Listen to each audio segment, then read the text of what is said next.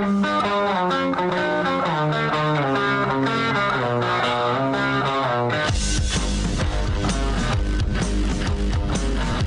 is The Big Show with Gordon Monson and Jake Scott, presented by Big O Tires. Stop by your locally owned Big O Tires for no credit needed financing and the best prices on winter tires. Big O Tires, the team you trust. This is 97.5, 1280 The Zone and The Zone Sports Network.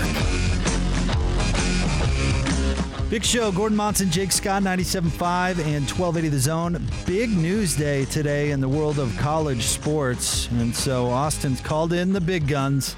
Let's get out of the Zone phone.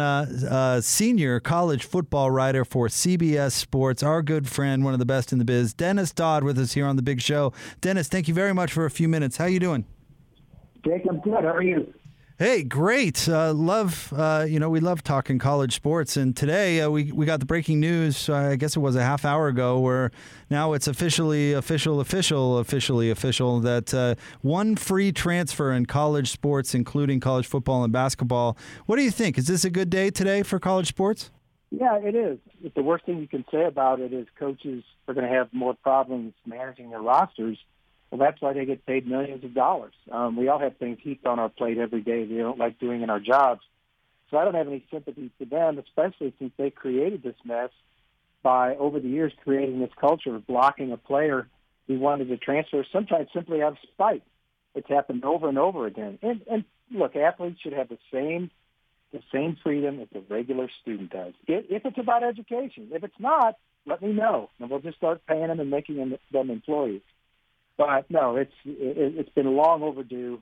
People think it's a big deal. There were only 5 sports that had to sit out: football, basketball, men's and women's hockey, and baseball. And now they get their one free transfer.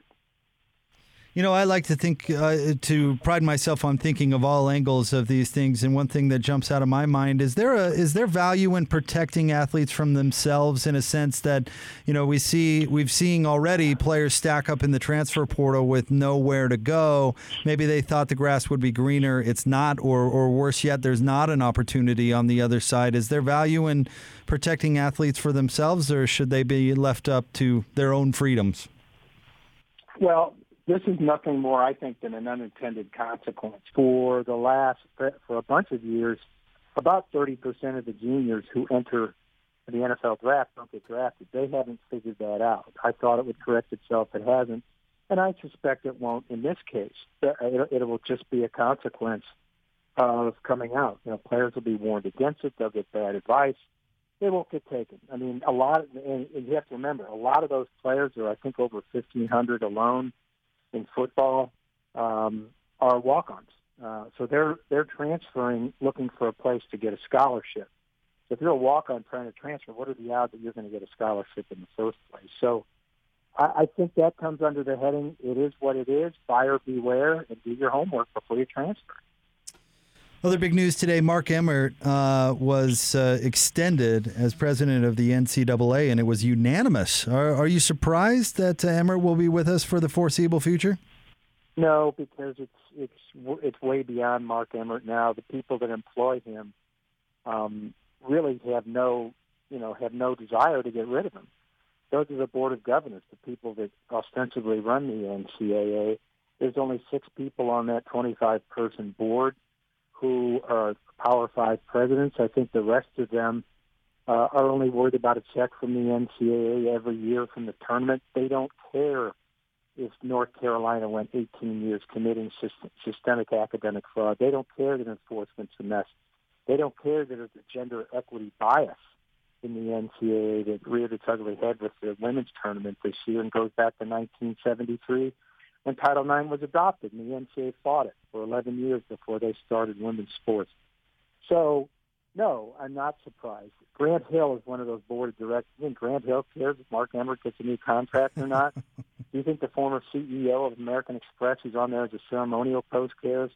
No, I think you can suggest, it's pretty much accuracy, that board is staffed with Mark Emmert toadies. So what would you expect? Yeah. Other big news today, and this I know you wrote about this today, but college football playoff expansion is back in the news. I guess I'll keep it broad. Where are we headed and how quickly? Yeah, I mean, I think pretty quickly there's 5 years left in the 12-year contract, the initial contract. The soonest it could debut is 2 years from now. I think I calculated it at January 8th in Houston at the championship game 2025. So I do think it's coming. In what form, I don't know. They tried to sneak it past this Friday in a release. There could be 6, 8, 10, 12, 16-team playoff. But I think what they see now, the people that run the playoff, I don't want to say there's an equity. I personally don't see the problem with 4. I'm okay with 4. I don't think there's been one team that's been left out that should have been playing for a national championship. But I think it's the equity now, and like everything else with the NCAA, every decision they make is with the threat of a lawsuit. And you can see some class action lawsuits bubbling up from the group of 5 or some school or another not getting in there. That's why we have one-time transfer. That's why the NCAA is in the Supreme Court. And I suppose this isn't an NCAA issue. To say the CFP is an LLC, it's a standalone company. But I think they see the risk in keeping it like this. So we're going to have some kind of expansion. It's just a question of when. And I tend to think it's still going to go to full 12 years. So that means 5 more years through the 2025 season. So expect the bracket to be expanded, at least for the 2026 season. If they went, say, as high as 16, Dennis, would they consider shortening the regular season? And I bring this up, I don't think that college athletes are as exploited as a lot of other people say, but at what point do we say how many games is enough? Because now we're getting up into NFL territory on number of games played. Yeah, that would be, I calculated that would be for the 2 championship teams, that would be a 17-game season, if things stood like they were now. Right. Now, I think with 16 teams, you'd have to cut the regular season schedule, probably cut out championship games. And the way you make things whole is there'd be a bigger pot of money for schools at the end anyway. They play those championship games, which are of little consequence, really, most of the time. They get $2 to $3 million to the bottom line of every school involved in those conferences. So you bump them up by maybe $2 or $3 million from the expanded playoff. And the health and welfare thing is what bothers me. If you think players are opting out now, they're going to be opting out of the playoff, of the 16-team playoff. So what you do is, with NIL coming in, you probably allow them to be paid bonus money by somebody in some sort, some way, to play in that playoff so they don't opt out.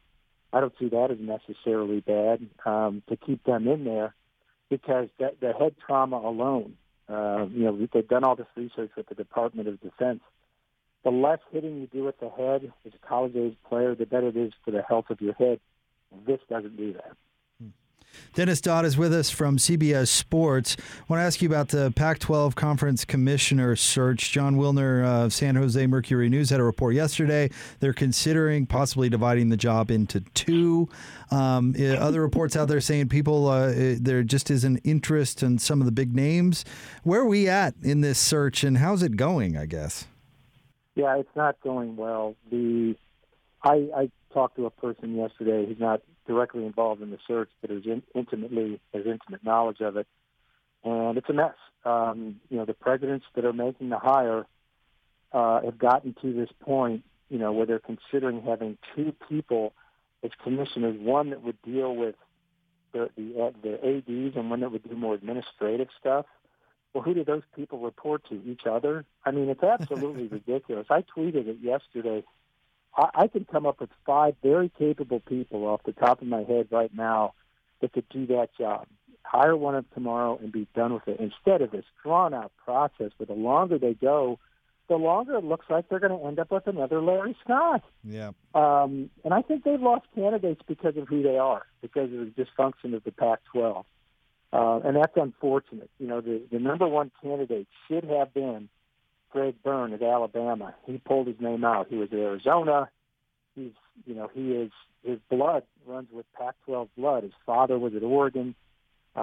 He should be the guy, but he took his name out for what reasons I don't know ultimately. But they're screwing this thing up as it stands right now.